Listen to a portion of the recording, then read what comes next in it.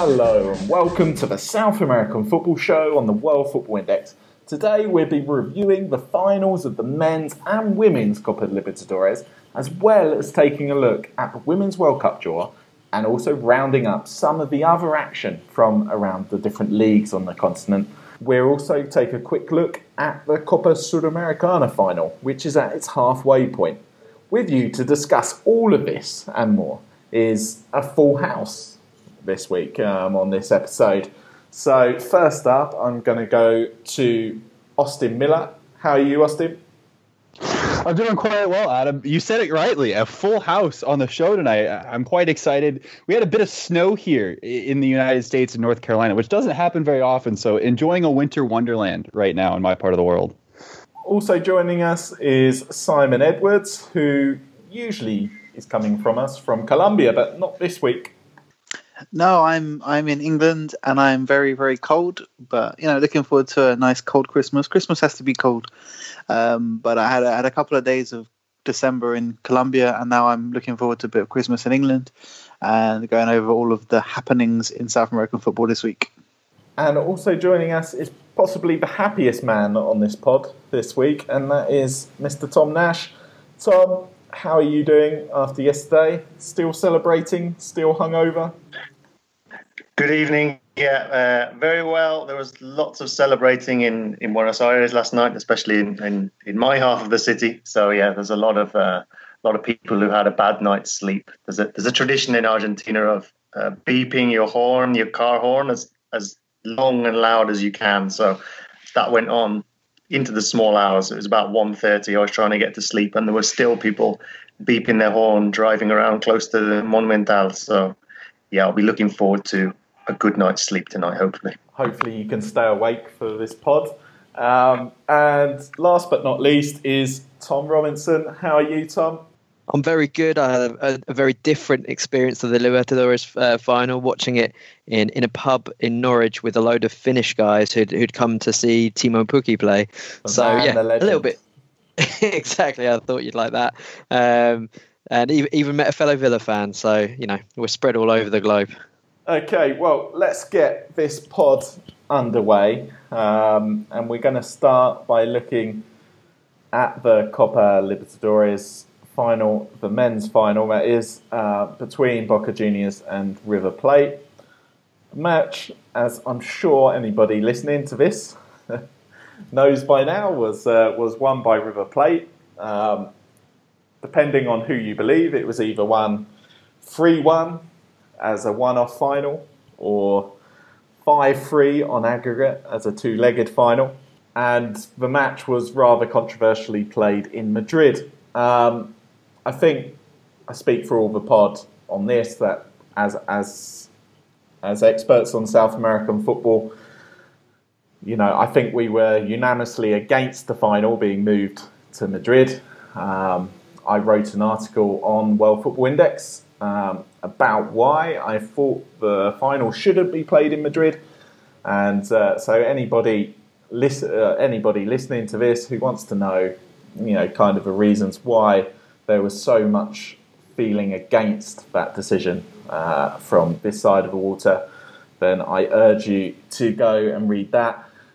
Anyway, let's get on with analysis of the game. I'm going to leave it to my four colleagues here on the pod to discuss it amongst themselves.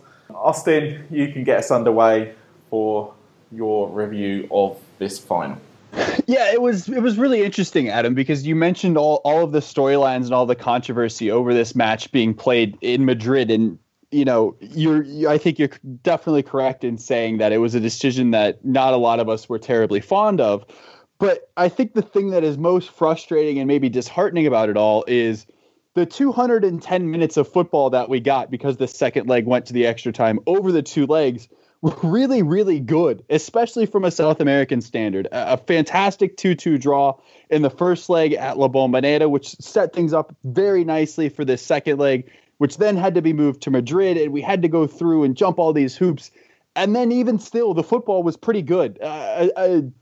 A choppy first half, I think it's fair to say, But then it really opened up right towards halftime. Naitan Nandez of Boca Juniors with one of the passes of the tournament to find Dario Benedetto. How about the form that he's been in? 5 goals in his last 4 to give Boca the lead. And then as kind of happened so much in this tournament on the pitch for River, Juan Fernando Quintero came on and the game changed. And they ended up getting 3. One via the boyhood Boca fan Lucas Prato, which I think is just a fascinating storyline that only big derbies in South America can give you. And then in extra time, we had the controversial red card decision, which I think there's definitely a lot of split opinions on that saw Wilmar Barrios sent off for Boca. Juan Fernando Quintero, the man of the match, I think it's fair to say, gets his goal. I thought that strike was really good and kind of indicative of what he's done all year, both for club and country. And then even in Madrid, it had to have a Libertadores ending, didn't it? With a goalie going forward for 7 minutes, basically, Esteban Andrada, the Boca Juniors goalkeeper, just camping out in the river end. And then Pity Martinez getting to walk the ball into an empty net to finish it off. Boca hit the post with 9 men on the pitch after Barrios was sent off. And poor Fernando Gago tore his Achilles tendon for his 3rd time in his career, all coming against River Plate. It was, in truth, a really good football match. And it's fair to be critical of the decision to move it to Spain. It's fair to be upset about that. But at the end of the day, over 2 legs, we've got 2 really good football matches. And I think the hope is that an incident like this becomes an aberration and not the new norm for the Copa Libertadores. But this was a good advert, I think, for South American football on the pitch. Everything that was off it, yeah, it would be great if we could just forget about that and pretend it didn't happen. But on the pitch, I think we can all be quite pleased with what we saw. Tom, did you think River deserved it over the 2 legs? Tom, the River fan, that is, I should say. You want my neutral opinion on this? I possibly marginally. I think one of the most justified things that happened was that it went to extra time, because it really was a clash of the heavyweights, and it was difficult to split the 2 teams. So I think the fact that it went to extra time was fitting and probably inevitable. I did think in the entire week before the game that it would. I was planning personally for extra time. I did think we were going to get that extra half an hour. And yeah, the game just hinged on those fine margins, and it was the red card in this case for Barrios, which when it happened, I thought it was the correct decision. And then when I started to watch the TV and see a lot of replays and a lot of discussion, I realized that, yeah, a lot of people didn't think it was worth a second yellow card, which is what he got. So, yeah, but that was the difference in the end, because as soon as Boca went down to 10 men and they had to play, I think it was the entire extra time with 10 men. I think Barrios was sent off about 2 or 3 minutes into extra time. So with that man advantage, River really just turned the screw. They just held on to possession and really wore Boca down, really tired them. And you could sense it coming. In the bar I was in, people started to say, we have to win this in extra time, because psychologically River will feel like they have lost the good chance to win this game before penalties. And psychologically, it would give Boca a great boost if they got through to the penalties. They would go into that shootout with the psychological edge, because they're the ones surviving here. So I think from a River point of view, it was important to get that goal when they were on top in the extra time. But no, what a great clash. I just agree with you, really, Austin. It was 210 minutes of just intense, passionate football, and the whole tie was on a knife edge for those entire 210 minutes. We were in the 210th minute of the tie. Boca down to 9 men, but they're still putting the pressure on, searching for that equalising goal. They send the goalie forward, and they have this corner which, if they score it, then we go to the penalty shootout, and the game was 2-1 at this stage. So even in the 210th minute, when Boca were 2 men down, we still didn't know who was going to win this cup. And I think that was just a testament to what a great clash of the titans, to use a phrase that we saw over the last 2 games. Tom, was that the first time you took a breath over the entire 2 legs when Pity Martinez walked it into an empty net? I was sort of, I couldn't really say anything. I just had my hands on my head. I was just completely astonished at what we were seeing. The other goals were all fairly normal things to see in the context of a football match or a cup final, but just to watch someone run the length of the empty pitch in the Bernabeu and tap the ball into an empty net to win the Copa Libertadores is just something that even in Hollywood they don't write scripts like that. It was one of the most astonishing things I've seen on a football field, I think. And it was fitting as well that it was Pity Martinez to put the final dagger into Boca. He's often been the guy who's really punished them over the years, and they'll be glad to see him off. Looks like to Atlanta, but yeah, I thought he deserved that goal. He's had a really fantastic tournament, and I agree as well with Tom. I think River did edge it. There was not much to call, but beforehand, and certainly after the 90 minutes it was very equal. I thought Boca did well in the first half. I thought that their midfield of Barrios, Nandez and Perez just really didn't allow River to get forward at all, and you had Villa and Pavon dropping quite deep and helping out, just kind of looking to hit on the counter-attack, which is what they did so well for that first goal. Nandez especially I thought was probably Boca's best player, and that pass was just absolutely perfect. And Benedetto, well, until Prato also scored, he was the first player to score in both legs of a final since 2010, and then Prato goes and does it as well. And I think he's one of the second player ever to score in each leg of the semis and both finals as well. So Benedetto looked like he was going to make the difference there. He had that, now infamous look towards Montiel, who kind of barged into him after he scored, and now is like the source of many memes and a lot of mirth from River fans. But I think more so than Barrios going off, I think it was actually, for me, the turning point in the game was that sort of 5-minute period where Quintero came on for River and Benedetto went off for Boca. Ever since that change, or those changes happened, I think Boca lost their way and River were able to get more of a stranglehold on the game, not only because of Quintero's magical ability to find space and find teammates, but also he was able to free up Fernandez, Palacios. A lot of the other River players were able to get further forward, whereas Boca, with the lack of mobility of Ramon Wanchope Avila, and then obviously the injuries and changes that came afterwards, I think that's where the game swung for me personally. Do you think they should have kept Benedetto on longer than they did? Because I think I can see why they made the change, because coming off of a long-term injury, to expect a player to go 90 or 120 minutes of Benedetto's caliber, I think it could have been difficult, but I think you're exactly right. It did change the match. Yeah, it's a tricky one, because obviously he's been used off the bench as an impact player, and he was tiring, but at the same time, I think even a tiring Benedetto was causing the River defence a few more problems. And I mean, if you are going to change him, maybe you bring on someone who's maybe not necessarily such a focal point, but someone who's able to get into interesting spaces like Zarate, or maybe even Tevez. He might have been more effective at that point. And then the changes afterwards with Gago coming on and really unsurprisingly getting injured, and then having to bring on Jara, who's usually plays at right back but was more in defensive midfield. It just kind of all those kind of changes, I think, showed the key difference between the two managers, which again is probably for two really good squads that are nice and deep in terms of talent.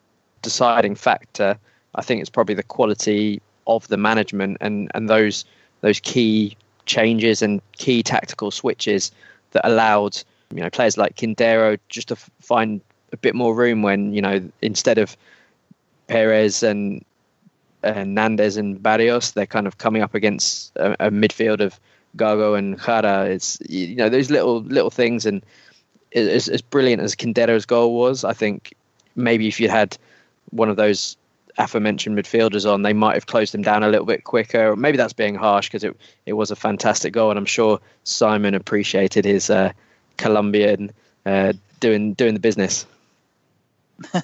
Yeah, it was great to see, and I could see as the play was building, I could say, well, if he gets the ball there, he's got a bit of space. If he just does a little quick touch, and he perfectly executed it. It was great to see. I think it was very interesting, this game as well. It felt as the game opened up and there was more space, it really benefited River. In the first half, Boca kept things very tight. And it's interesting as well, there were spells in the game where it looked like you couldn't see where a River goal was coming from. And then in the second half, you couldn't really see where a Boca goal was coming from. Obviously, River had to switch up again tactically because there was no Santos Borre, who in a kind of tight competitive game was a really useful outlet, someone to kind of occupy the defenders and maybe open up a bit of space. He was obviously missing. And Boca kept things very tight to begin with. There were spells as well when Barrios was received the ball very deep and there wasn't really many options on because it was such a compact game. And you did mention as well the wingers really tucked in well. So I think as the game was very disciplined and tight in the first half, it suited Boca. But then as things started opening up and there was more space, Martinez on the left was very, very good and always felt like he had the beating of his fullback. That was very important for River. A team that isn't defined by its pace and directness, but having that option always available on the left to go up against the fullback and cause a bit of panic was very useful. And as you mentioned, Quintero as well. Interesting for me that he played so deep. Found himself further forward as the move progressed, but he would always receive it very, very deep. And it's not even just his final passes, it's the crispness of his simple passes. There's a pass which, if you look at statistics, it's a pass that's made and it reaches the player and that's great. But the precision, the crispness of that pass that always allows the player to just open their body up, or it's played just in front, or, it's not a difficult pass. But if it's played so perfectly, it really does give more options to the player receiving. It was a really interesting game. I think River are the better team, but Boca were very organised and it was very well managed in the first half. I think if there was going to be the opportunity to play some open football, creative football, I always had the sense that River were more suited to that. But it did look in the first half that Boca may be able to control it, and there was a very disciplined performance. The wingers in Pavon and Villa were always dangerous. But yeah, it just felt as the game was evolving and as space was opening up and as River were getting more confident on the ball, and I think Quintero was a big part of that in midfield, it really helps. The red card as well. Again, my first response was, okay, he stood in the ankle, but that's an unintentional consequence of the tackle. But then you look at the strength of the block, and I do think it is a block. I can see why. I don't think standing on the ankle made it a foul, but he did jump before he then tried to block the ball, which I can see why it's kind of an aggressive act and perhaps justified the yellow card. Worth noting as well that that's the first time Barros has ever been sent off for Boca. So even though he's, occupies that defensive midfield role, he's not a dirty player, even though, maybe some England fans might think differently.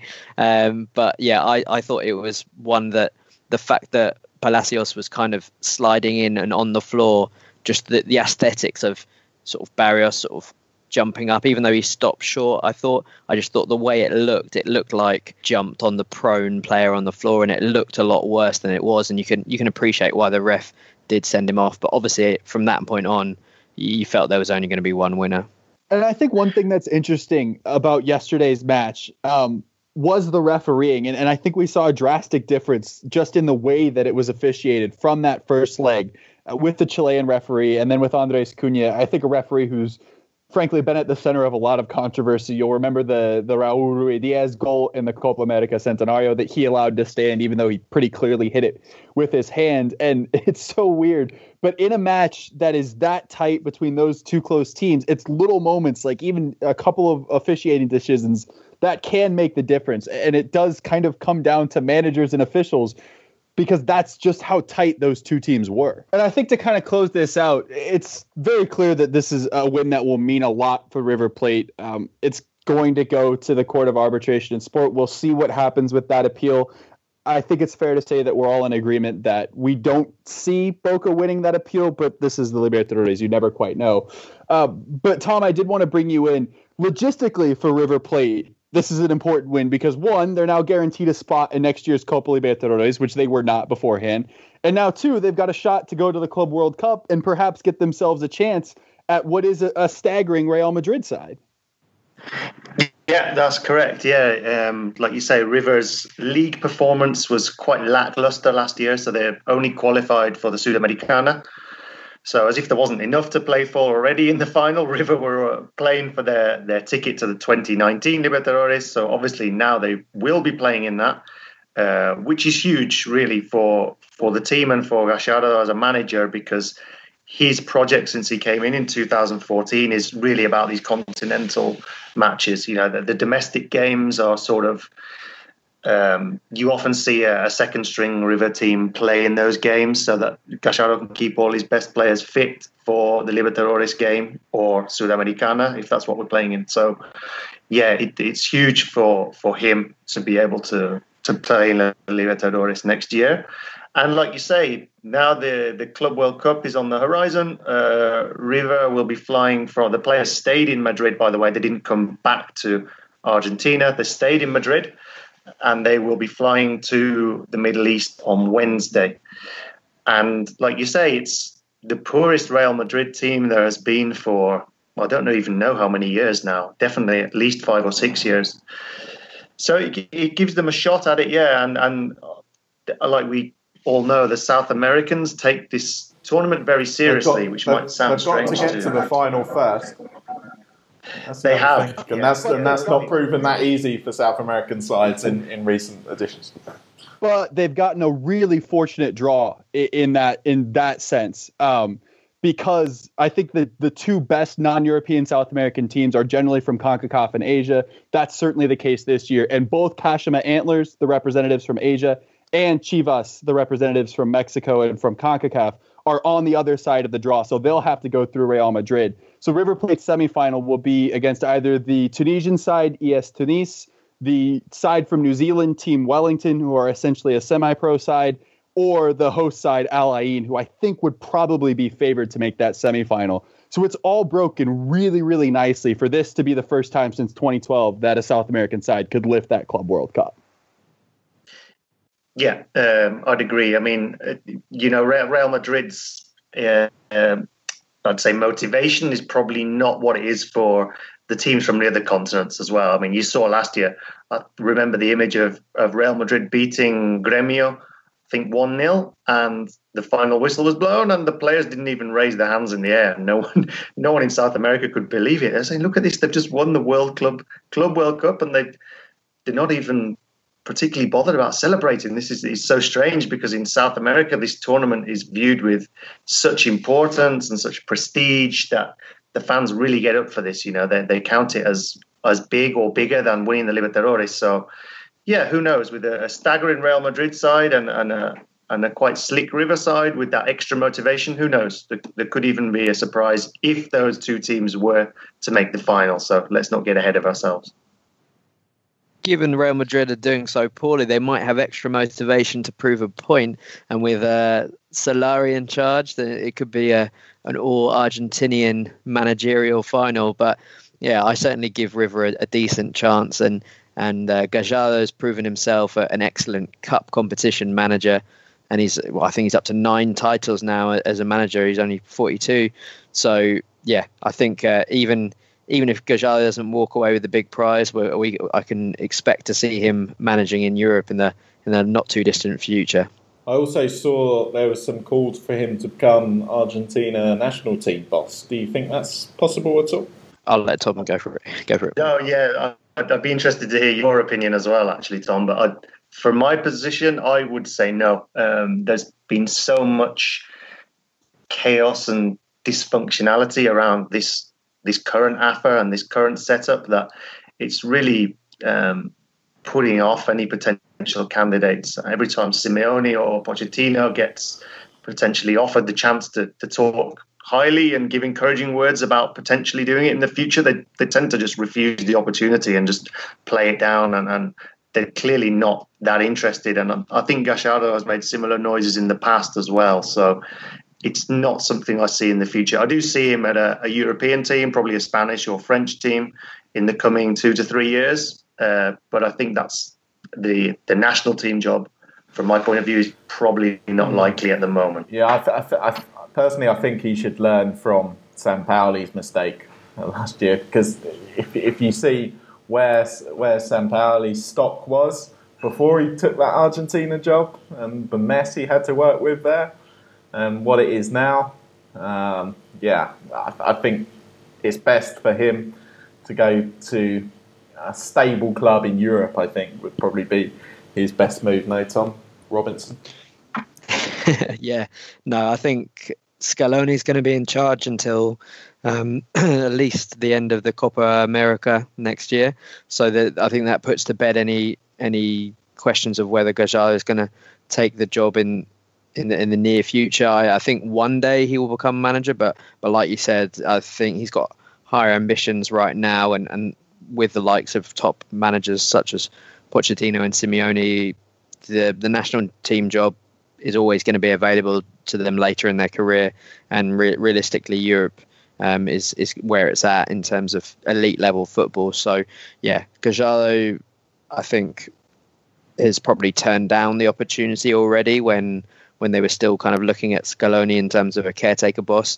So the fact that he's probably not going to take it now for several years, but he's definitely going to be high up on the list of candidates every time there is an availability. So you never know. Okay, well, that wasn't the only Copa Libertadores final in the last week. There was also a Copa Libertadores final of the women's football happening in Brazil, in the Amazon, in fact, in the World Cup stadium in is it Manaus? No, it was. Yep. Yeah, in Manaus, and the Copa Libertadores Femenina was won by a Colombian side. A little bit of an upset in the final. Atletico Huila, they managed to edge out Santos of Brazil, who were the favourites, on penalties after an entertaining final. Santos actually took an early lead in the game on 2 minutes through Brenner, a great strike that was from about 20, 25 yards or so, flew into the corner of the net.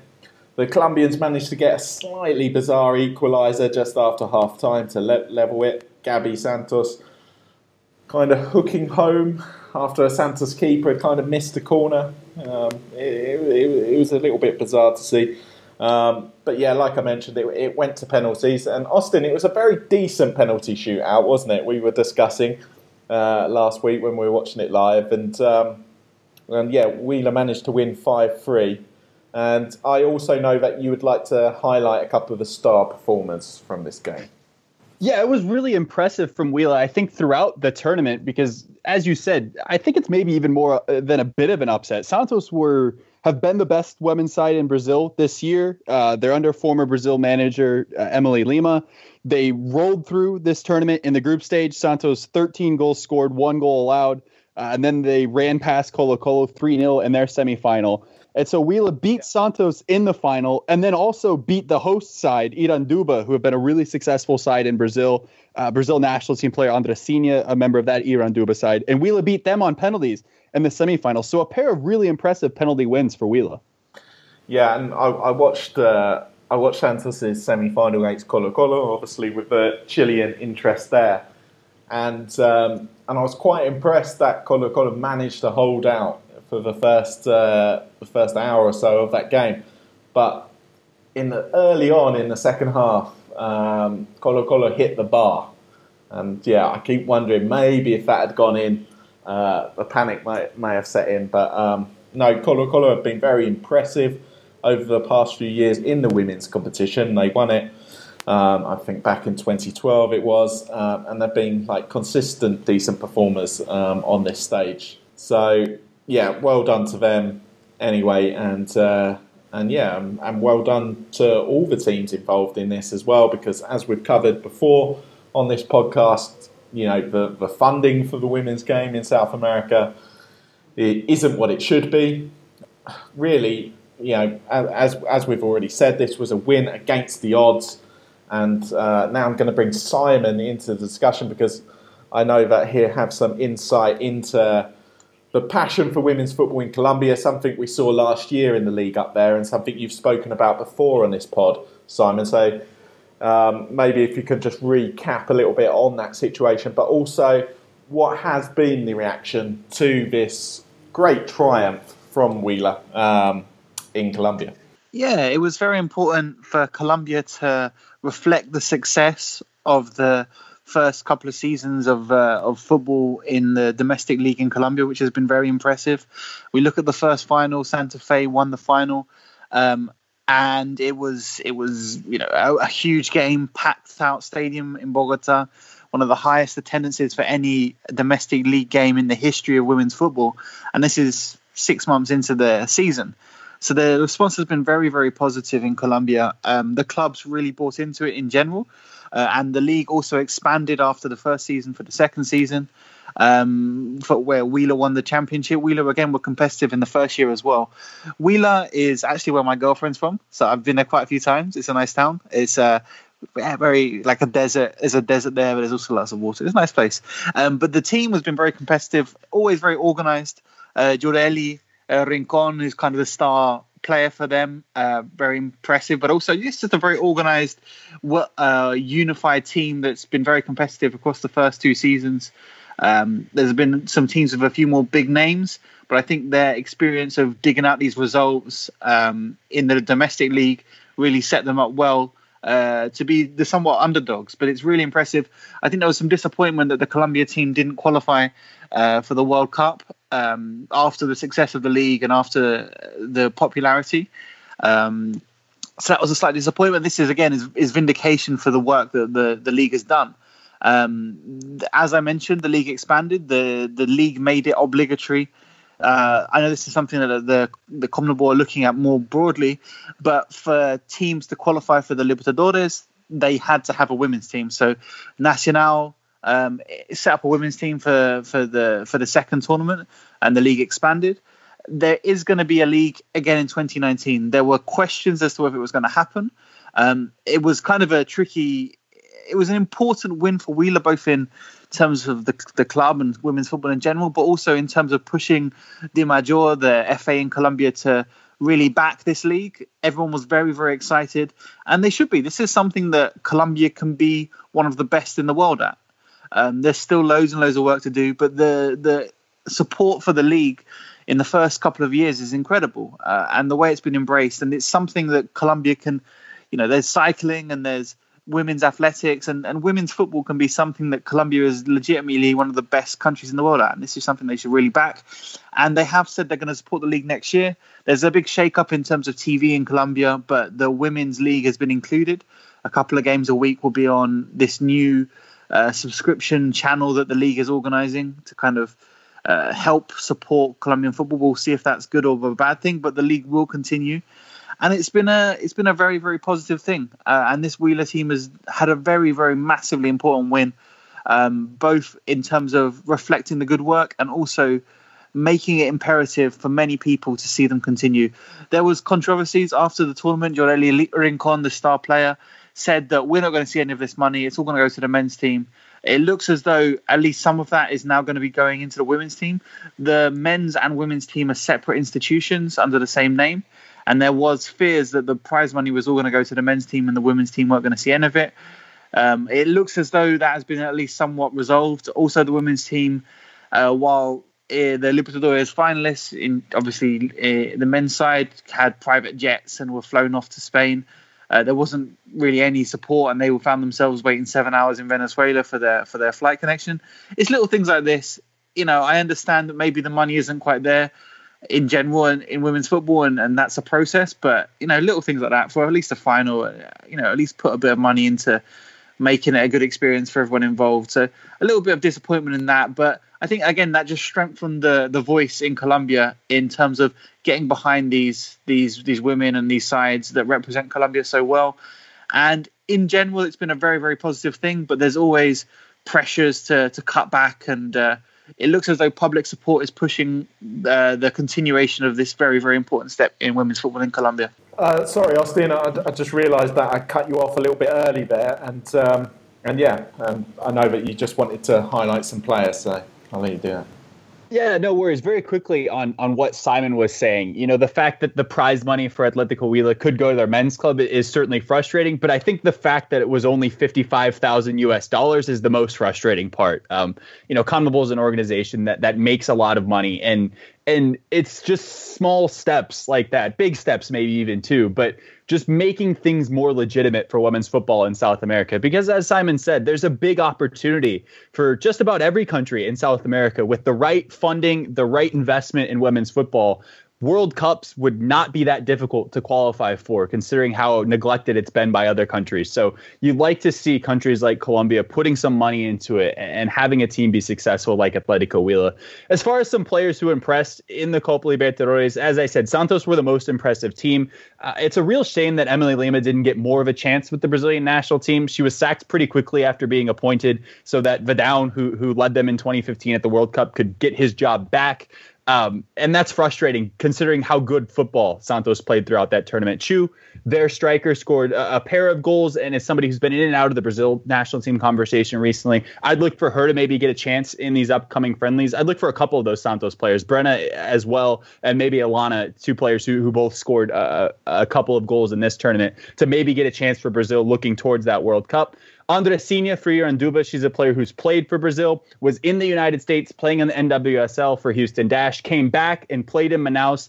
Really the area I think that has most embraced women's football in Brazil, in Manaus. It was great that they got to host this tournament. I think they did a pretty good job of supporting it. So Andressinha is somebody who was impressive as well. And then, as Simon said, Rincon, she was very impressive in that final match. Just a very classic number 10. Really good service to her teammates, really strong play, very great leadership in the midfield. She was a player that really impressed me. And I think just as a whole, I was thoroughly entertained by the final between Santos and Huila. And so often the conversation with women's football is about what it's not and what it doesn't get as far as support and as far as money and controversy. We've seen that with the Ballon d'Or winner being at the center of just a ridiculous controversy this last week. And that's all fair. And those are all points that need to be made. But also just watch women's football and enjoy it for what it is. There's a World Cup coming up, and it's really good. It's really entertaining. It's high level. It's high quality. And this match was a great advert for that, where if you sat down and watched Santos and Huila play in the Copa Libertadores Femenina final, you were really entertained. It was up and down, chances both ways. Could have been more than just the 2 goals that were scored, and a really entertaining penalty shootout. So I think a tip of the cap to those 2 teams in particular for the football that they played throughout the tournament and in the final. Couldn't agree more, Austin. Before we move on, I just want to bring something back into the conversation that Simon said. Now, if the South American football show ever branches out into other areas of interest, for example, a South American travel show, I'm not sure, Simon, you're my guy, describing Huila as a desert with a little bit of water. No, like, okay, look, I wasn't doing it justice. I didn't want to get bogged down in the geography, but like picture cactuses and rolling deserts. Think like Wild West, but then you've also got some big reservoirs. There's also some old like indigenous statue things. There's a nightclub, which is overly expensive because there's a strangely high number of rich people in I don't know. It's nice. I like going there. It's cool. I went swimming in a big river. It was fun. Robbo, you work for a travel company now. I do. If I ever send anyone to Huila, I'll be like telling them all about the big statue things and the nightclub. And the desert, yeah, with the water. Whenever you have to end up mentioning there's a nightclub somewhere, then there's not much to do. Yeah, Olé, it's called. It's called Olé. I watched Colombia play there once, and also that guy who sang that song sang it there. So everything you could possibly. It was really expensive. It was like 25 quid to get in. Anyway, Olé, maybe they can sponsor the podcast. I guess Simon is getting back to the football. I guess it's a little bit of a shame, really, now, given Colombia have had this success on continental level and club level, that they haven't qualified for next year's World Cup, which we're about to discuss. Has there been sort of much chat about that in the wake of this victory? No, I think this is kind of covered up for the fact that there was quite a lot of disappointment in terms of we thought we were great, everything looked like it was going in the right direction. We've had this great success, and yet we still can't qualify for the World Cup. So it did kind of set things back a little bit, but I think this has put things back on track, which is very, very important. And I think the potential for Colombia is not only making Colombian women's football better, but also making South American football better. We've seen players from the Caribbean, players from Venezuela, players from across the continent playing professional football in Colombia. Obviously, things can improve. There needs to be more money, etc., etc. But having a competitive televised league where players can showcase their abilities is great for the entire continent. And it's just a great source of pride for Colombia that this potentially could be where the league is based in Colombia. Okay, so let's move on to talk about that Women's World Cup draw. Austin, I know that you watched it as well. I thought it was better than most World Cup draws. Anyway, I've watched it. It seemed to flow quite nicely. Excellent presenting by Alex Scott, I thought. And yeah, it wasn't a bad draw for the three South American nations. It could have been worse. Obviously, Chile and Argentina being in that pot four, which is the weakest pot, they were always going to get fairly tricky ties. But I think you were quite happy that it kind of worked out fairly well for Brazil, who were in pot two, no? Yeah, I think Brazil were the big winners for the South American sides. They drew an Australia team out of pot one that eliminated them from the World Cup in 2015. But as far as pot one teams are concerned, they didn't draw the United States, which is a team that has given Brazil a lot of issues. Maybe they didn't get a Canada side that they would have liked to go up against, but I think they'll be fine with drawing Australia. And then as far as pot 3 and 4 were concerned, I thought Brazil were pretty fortunate. There had to be a European team in their group. And so the fact that European team then came out of pot 3 in Italy, first World Cup since 1999 for the Italians, they'll be quite happy with that. And then drawing Jamaica, who I think is probably the weakest team in this World Cup. Huge credit to Jamaica for making the World Cup against a lot of odds that were stacked against them in CONCACAF. They won a penalty shootout against Panama to qualify for that World Cup. But they're probably going to be really up against it. The athleticism may give Brazil a little bit of trouble, but Brazil should get out of this group pretty easily, probably in the second position, maybe even in first if they can upset Australia. And even if they finish in third, that can be enough to get you out in the Women's World Cup because there are 24 teams and 16 end up making the knockout rounds. As for the other two sides, Argentina, not a great draw for them. England is a really good side. Japan have made the last two World Cup finals, and they came out of pot 2. And then Scotland is an up-and-coming nation in European women's football. That England-Scotland match should be pretty fun to open up Group D. I think it's going to be really difficult for Argentina, especially because I think they're probably the weakest of the three South American sides. They were the ones that had to come through the playoff against Panama. But the fact that they've made it to the World Cup at all is a huge achievement, and hopefully being in the World Cup can get some energy behind women's football in Argentina. I think a country that has really kind of lagged behind some of the other countries in South America. And then Chile, Adam, I think at first glance, this looks really difficult. The United States, obviously the best team in the world, a side that beat Chile 7-0 on aggregate over two friendlies earlier, is not a great draw. And I think the key for Chile is probably going to end up being what they can do goal differential-wise against the United States. But Sweden out of pot 2 is a bogey side for good teams, but I think Chile can probably hang in a match with Sweden. They might be able to nick a point there. And even if they lose, it's probably only going to be by a goal or two. And then they got the weakest side out of pot 3, a Thailand side that haven't won in 6. They've been pretty dreadful since Asian World Cup qualifying. So that's a big boost to Chile. And that match comes last for Chile. So they'll know kind of what they will need to do. And being in Group F, they will play last. So Chile going into that Thailand match will know exactly what they need to advance out of their group. That might be a 4-0 win. But honestly, that's not out of the realm of possibility. And the fact that they've got a good keeper in Christiane Endler, I think will help them kind of hang around in that United States and Sweden match. And I give Chile a little bit of a chance to get out of this Group F. It's not as bad as it might look on first glance, I think. Yeah, basically the line coming out the Chile camp following that draw is basically difficult but not impossible.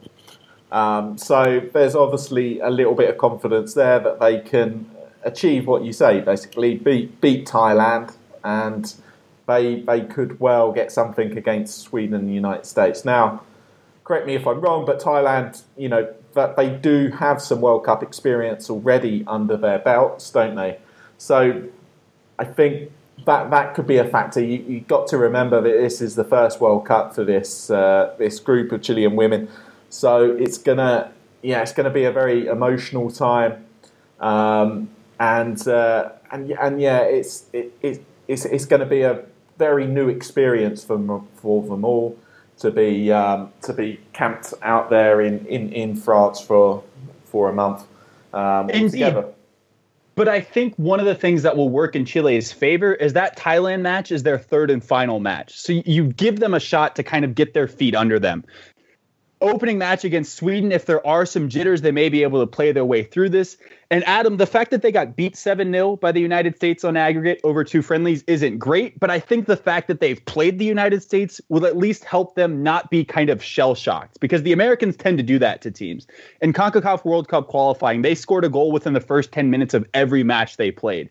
So having seen the sheer athleticism and ability of that United States women's national team, I think that will work in Chile's favor. It's not the best draw they could have hoped for, but I think there's some hope there. Yeah, I think you pointed it out in your article you wrote on the website, which is well worth a read. But also just now as well, Enda in goal for Chile is the star player of the Chilean national team, and she is going to be very busy, I'd imagine, in those first 2 matches. Chile's chances of pulling off an upset and getting out of this group probably depends on her form. She plays for PSG in Europe. She's a regular in that side, so she's got good pedigree. She's played in big matches in club football and in international football, and as captain of the side, I'd expect her to lead the way as she's done so brilliantly so far this year. When Chile managed to finish second to Brazil in the Copa America to qualify for this tournament, Argentina, who you mentioned earlier, they had to go through a playoff, didn't they? We mentioned that on the last pod, I think. They beat Panama in a 2-leg intercontinental playoff. So yeah, Chile, they beat Argentina comfortably in that Copa America. So they do go into this as South America's second best team. I think it's fair to say, especially with these friendlies they've organised in the wake of that Copa America success. They've managed to basically organise friendlies against the USA, who are probably the best team in the world, first or second.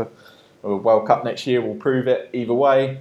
South Africa, who also managed to qualify for this World Cup. They got a couple of draws against them. They look like they could be a very handy side. And then last month, they managed to pull off a shock victory away in Australia, and I think that proves the capability of this side on their day. They did lose the second match against Australia heavily, but yeah, I think on their day, Chile can definitely give Sweden problems, like you say, and I think that Thailand, from what I understand, is a winnable match as well. So. Yeah, I'm going with the same line as the Chile management and players. Difficult but not impossible. And very quickly, just to wrap up, Adam, improvement is what I've seen from Chile since the Copa America Femenina and since those United States matches. And I think that's really encouraging because they'll still have some time before this World Cup. The more that they've been able to actually play together and play against high-level competition, I think the better they've looked. So that certainly works in their favor as well. Yeah, definitely. They've made huge strides, as we saw in that Australia match, especially the first one, from where they were at against the USA, where they struggled to get out their own half over the 2 matches. I'm very optimistic going into next year, and I'm very much looking forward to watching it. It should be entertaining.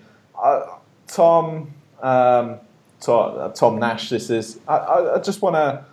I don't know if you followed this at all, but what I wouldn't mind knowing, with the Copa Libertadores final going on, did you see any coverage of this draw in Argentina? No, it's been very thin on the ground. I mean, it was mentioned by some of the sports papers and sports sites, but yeah, you guys touched on it in your explanation there. It's got some way to go in Argentina. It's still a little bit behind in terms of its attitude towards the women's game.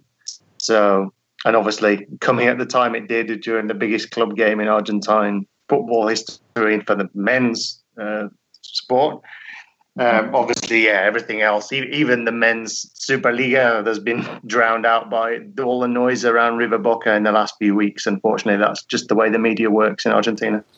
Yeah, as I imagined then. Okay, now we're moving on to discuss the first leg of the Copa Sudamericana final between Atlético Junior and Atlético Paranaense of Brazil.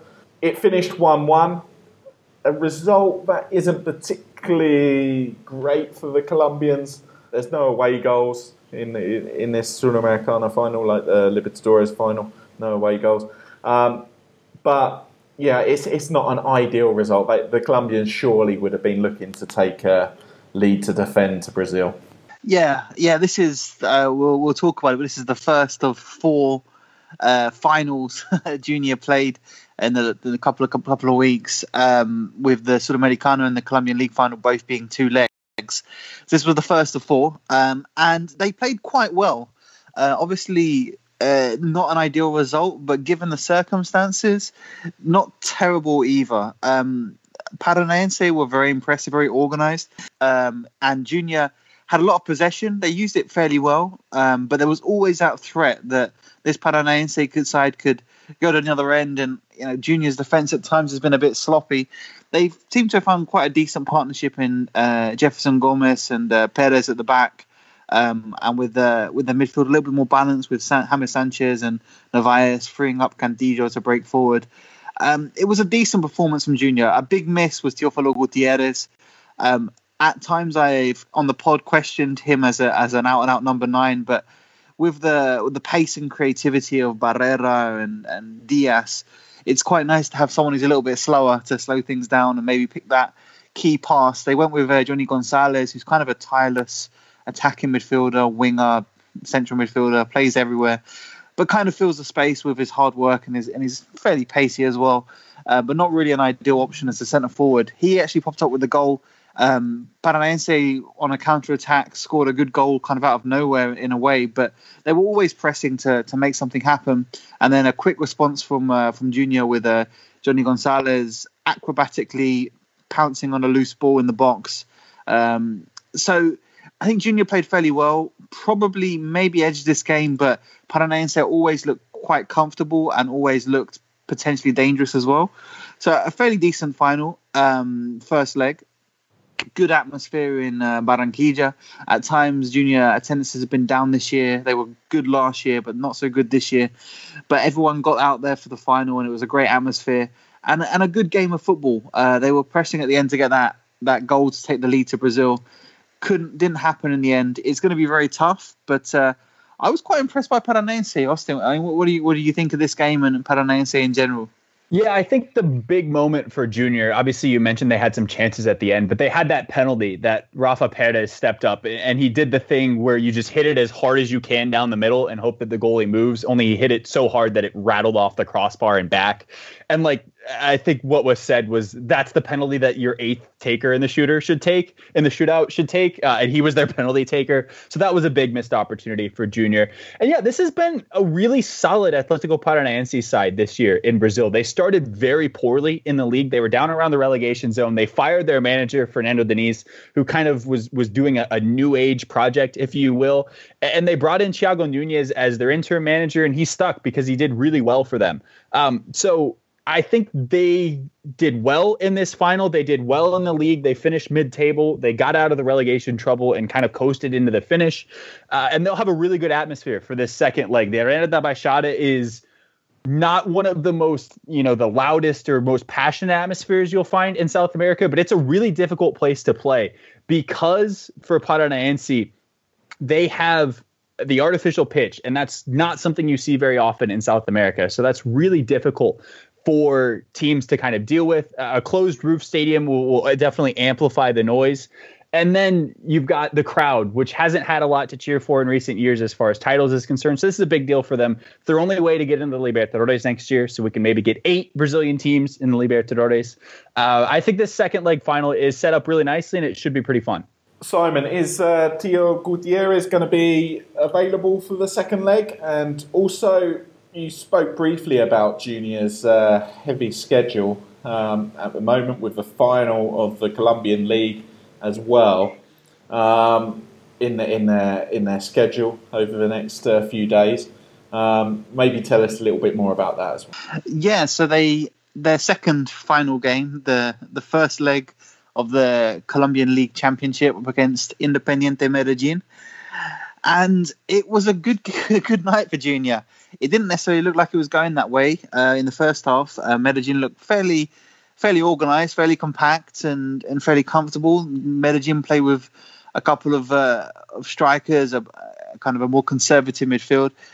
I kind of thought that maybe Medellin could get the result, and I was proved quite wrong because Junior ended up winning 4-1. A combination of a resurgent Junior in the second half with something to prove, with their final home game of the year before they go off for those away legs of their two finals. And they came out in the second half looking very, very good. Goals from Diaz, the Colombian international, who's very sharp, one of the best strikers in the league this year.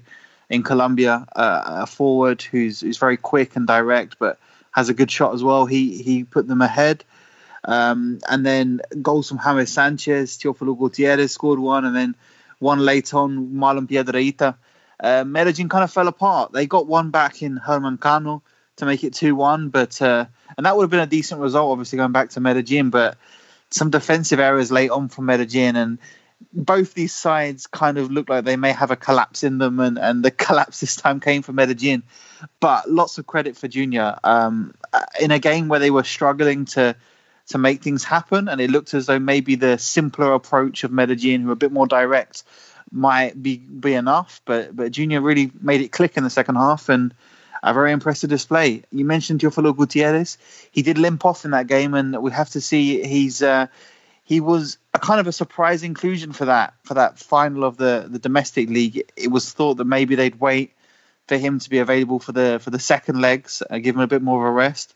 They played their strongest team against Medellin, and while the result is ideal, we'll have to see what impact it had in terms of tiredness for that tricky away leg in Brazil coming up.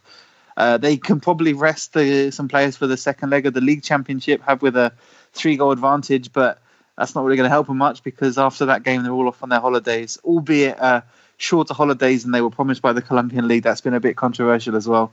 The league decided to push this game back a couple of weeks to give Junior a bit more space, in theory, for the continental title, and people aren't very happy of missing out on their Christmas again. But yeah, still lots to play for Junior. 2 massive games. This has put them in a great position to win the domestic league, which is great. But it would also be great if they can win this continental championship, which is coming up on Wednesday night. So depending how busy we are on getting this pod out, it may have already happened. But yeah, a very interesting finish of the year for Junior.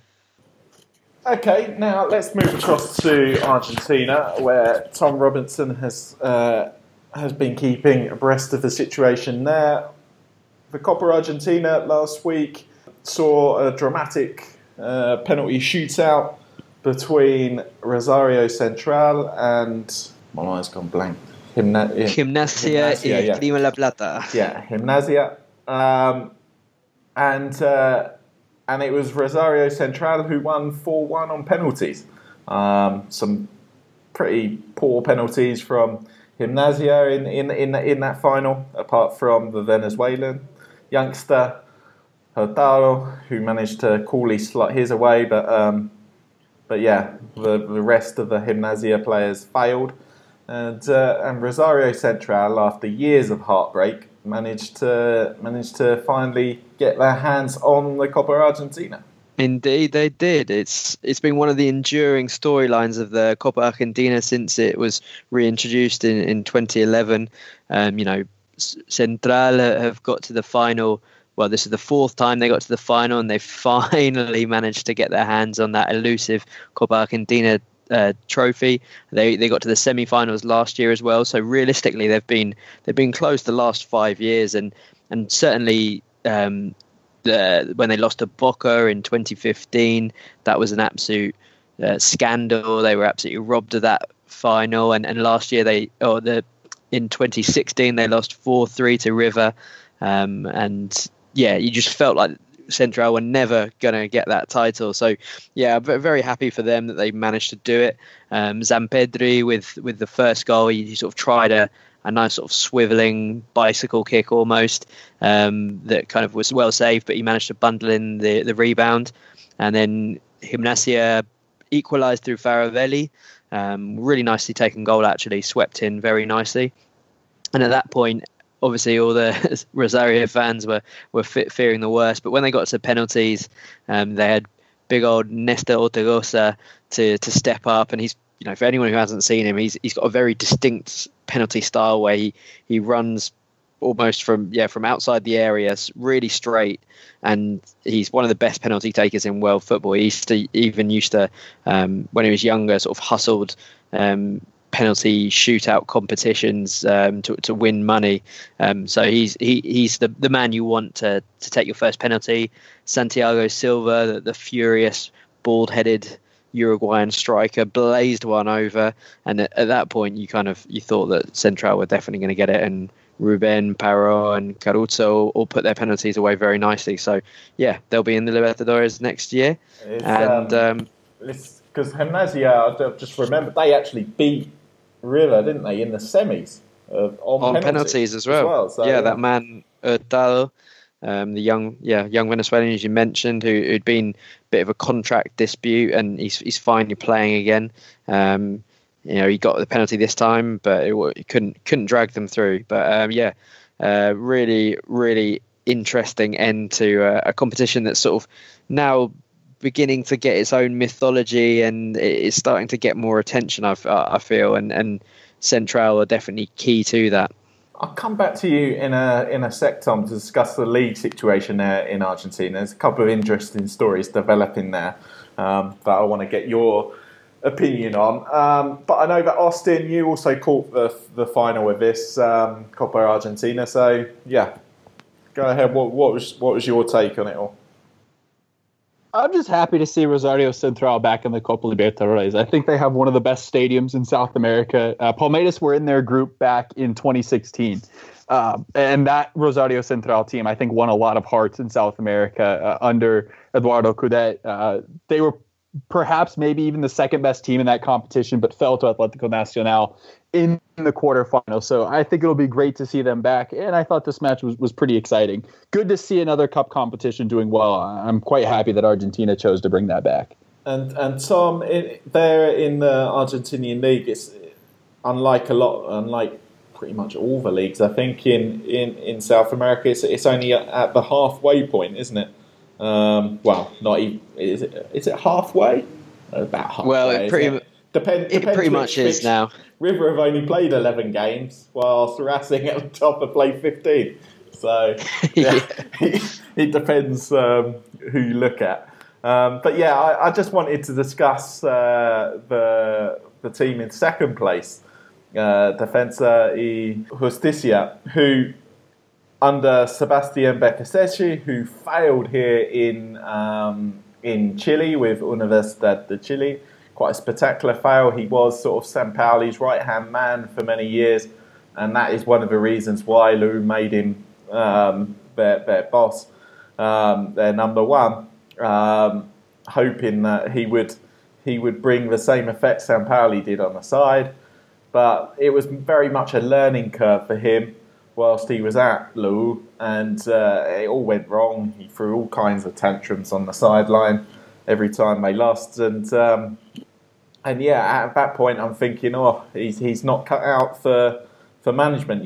He's a classic. He's better at being a number two, but he's gone on to prove many people wrong here. I think, well, certainly at the moment, this is his kind of second spell, isn't it? With Defensa y Justicia. The first one got broken up pretty abruptly, didn't it, by Argentina appointing Sampaoli and Becasecchi. So, yeah, what do you think? They're 6 points behind Racing with having played a game less. They're the only unbeaten side in the league. Do you think that they're a genuine title contender, or are you worried that maybe one or two of their better players might be snapped up before the season gets underway again at the end of January. Yeah, they're a really intriguing club. You know, they only came up a few years ago, but they've got a real history of trying progressive managers. And like you said, you know, they're only 6 points off the top. If they win their next game, they'll only be 3. They've yet to lose a game. They've got one of the best defensive records in the league, and they get plenty of players forward and have a lot of attempts on goal. So at the moment, I mean, why not? Racing are the only club that look like strong title contenders, but Defensa y Justicia are in the mix, and I think maybe the one thing that might not help them massively is the fact that they are, although they're unbeaten, they have got 6 draws from their 14 games, which might see them struggle to sort of maintain that. And if they can turn a few of those draws into wins, then they're right up there. But certainly there's no real rivals. Obviously, with Boca and River being distracted by the Libertadores, Independiente, there or thereabouts. But we're seeing a lot of underdog teams like Atletico Tucumán, Huracán, and even Vélez sort of climbing up the table as well after being pretty shocking in years gone by. So I really like Defensa y Justicia. They've got some really interesting players to look out for. Lisandro Martinez, who they got from Newell's, is a really nice ball-playing centre-back. He's been really fantastic for them, and he's all part of their flexible back line that can switch from a back 3 to a back 4 pretty seamlessly. And then they've got interesting players like Nicolas Uvita Fernandez, who's getting goals from wide positions. Matias Rojas, the Paraguayan's been in sensational form, and they're just really good at taking a punt on guys who've missed out on at big clubs, such as if you just look at their club, if they look at their lineup now, they've got about 3 guys who fail at Independiente: Miranda, Toñi, and Blanco as well is the other one, and they're all reborn under that, away from the pressure and playing good football. So they're a really fascinating side, and they did all right in the Sudamericana earlier in the year as well. So certainly one of the more interesting stories going on in the league right now. With the departure of Barcelotto from Boca, is there any managers of the Argentine league that you think, that the team might suffer because their manager gets poached, or you think Boca are going to look elsewhere for a replacement? Yeah, I think if I was looking to appoint the next Boca manager, then Gabriel Heinze at Vélez is doing absolutely fantastic. I mean, not just because of my affiliations with the club, but genuinely, he's a really fantastic managerial prospect. He's got them playing really high intensity football. He's worked really well with a lot of young players. He doesn't suffer fools at all. He can be very cutting and brutal in his press conferences, and he's going to command the respect of the players with his very impressive career behind him as well. So he really looks like one of the best managerial prospects in the league. So I think he would probably be in pole position if they were to pick up someone within the league. And certainly I feel like Barcelotto has probably taken Boca as far as he can. There's always that sense that even though he's won a couple of league titles, he was never quite of that really elite level like Gallardo or Olan, or even some of the more promising managers like Chacho Coudet at Racing. So yeah, I think if I was to go for one, then it would probably be Heinze, even though I'd much prefer him to stay at Vélez. Okay, well, watch the space on that one then. Okay, so that's all from Argentina. Across the Andes in Chile, Universidad Católica have just won their 13th league title.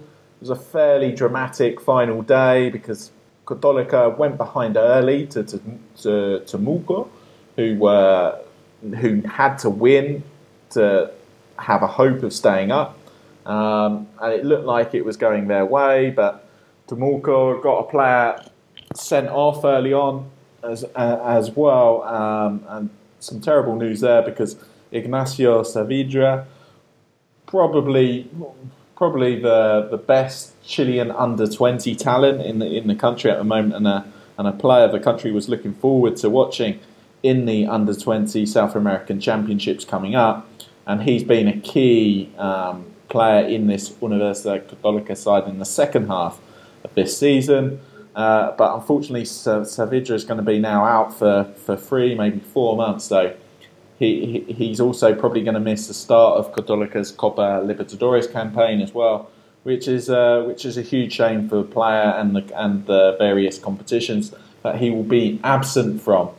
But yeah, Católica in that game, after suffering that goal of going behind and also of losing one of their best players, they managed to find it in themselves to, against the 10 men, to come back, turn that game around and win 2-1, which is lucky. They only needed a draw, but if they had lost that game, then Universidad de Concepción would have caught them up, because they beat Colo-Colo 2-0 in a game I was at. A very impressive performance from Universidad de Concepción again, a team we very briefly saw in the Copa Libertadores this year, at the start of this year, where they got well beat by Vasco da Gama. But I think this year, the fact they're heading straight into the group stages of the competition will help them, and that experience from that Vasco game this year will probably help them as well. So it's going to be interesting how they fare. They've got a very interesting coaching team there. Lots of coaches. That's what I noticed in their warm-up before the Colo-Colo game. They've got about 8 or 9 different coaches on the pitch, all working with different sets of players, which was very interesting to see. And Francisco Bozan, their head coach, is one of the youngest on the continent. He's in his early 30s. I've spoken about him on pods before. And so, yeah, I'm looking forward to seeing them in the Libertadores next year. So, yeah, Católica and Universidad de Concepción head into the group stages of the Libertadores next year. Universidad de Chile will be in the qualifying rounds along with Palestino, who won the Copa Chile. I spoke about that on the last pod. But there is some big news coming out of Chile tonight on Universidad Católica, and that is the fact that their Spanish manager, Beñat San Jose, has decided to leave the club after a year in charge. So basically he had a clause in his contract that he could activate after a year, which means that he could just walk away, and he's chosen to do that. So it seems like maybe he's got a better offer lined up elsewhere, whether that's in South America or perhaps in the Middle East. Who knows? A lot of managers from here have ended up in the Middle East in recent years. So wouldn't surprise me if maybe he ends up there. But yeah, personally, I think this could be a blessing in disguise for Católica. They had a very impressive defensive record. They were very well organised. It has to be said. Defensively, very solid. They had the best defensive record in the league, and they didn't lose a home match all year. So, on the evidence of that, you think, this Beñat San Jose is kind of very talented up and coming manager, but his teams are so dull. Oh, there is so many Católica matches I've sat through this year, just losing the will to live, to be honest. So I'm kind of hopeful that they're going to appoint a more progressive manager, somebody who will get me on my edge of the seat when I go and see them in the Libertadores next year. Can we get them drawn in with Santa Fe, Adam? Can we make that happen? Well, I would have put my if San Jose was still in charge of Católica and those two faced off against each other, I'd put serious money on a 0-0 draw. But we have to wait and see who Cato appoint now that San Jose's gone. It'll be interesting what they do. Do they continue and go with more of the same, appoint another fairly defensive coach, or do they try and branch out a little bit and appoint a more exciting, progressive appointment? There's a few options in Chile, so And Dunga. Yeah, I think Dunga might be a fair comparison with Sam, who's fairly dull. That's all from Chile. That's everything tied up, I think, for the pod this week. Just need to come round the virtual table now. I'll go to Simon first, as it's getting late there in England. So Simon, recovered from the jet lag yet? No, not yet. But I haven't got any curtains in my bedroom, which is a concern because I think I'm going to wake up at like 4 a.m. When the sun never comes out in England. What am I talking about? It'll be fine. Good. I'm feeling okay, ready to go sleep. You can find me on Twitter at Simon Edwards SAF for Colombian football stuff. Apparently, Colombia are talking to Carlos Queiroz. Early discussions, but with the talk of Dunga and Filipao, I'm now overjoyed at the thought of Carlos Queiroz. So lower expectations are a great thing. And Tom in England? Yeah, you can follow me at TomRobbo89. Not too much to plug at the moment, just our Scouting Spotlight pods. We should have some Colombian episodes coming up soon, and there's obviously the recent Pedrinho one for everyone to check out. You can also hear my views on the Super Classico on the Golazo podcast if you're so inclined. And Tom in Argentina? Yes, you can follow me on Twitter, River in English, which is carp_English. And yeah, there'll be plenty of content, all my views and latest news on the world of River Plate. And there should be an article going up on the World Football Index site some point on Tuesday, which is a written review of the Libertadores final between River and Boca. And Austin? Yeah, on Twitter at Austin_James906. We're only, 9 days away now from the draw for the 2019 Copa Libertadores, so that's quite exciting. We'll get our fun teams back. No more of this River Boca nonsense. So I know, Adam, you and I are certainly both looking forward to that, as is everybody else on this show. I'll echo what Tom said about the Scouting Spotlight podcast. One that is probably going to be of interest to some people coming up is Everton. The Grêmio attacker, a lot of reports out of Brazil linking him to Manchester City recently, a move that could take place after the Copa America. So if you want to know a bit more about him, be sure to check out that Scouting Spotlight podcast. And then, as Adam mentioned, I have a piece on the website right now breaking down the draw for the FIFA Women's World Cup next summer for those 3 South American sides.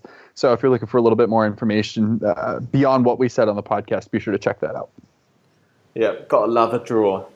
And as for me, you can find me at AdamBrandon84 on Twitter. Nothing new to plug this week, apart from that article I mentioned right at the start of the pod about that Libertadores final being moved to Madrid. But yeah, no update since then. So all what's left to say really is a huge thank you to Tom, Austin, and Simon for joining me on this pod this week. A massive thanks to our listeners. If you like this show, then please go rate and review it on iTunes. That helps us out a great deal. And all what's left to say is goodbye. Adios.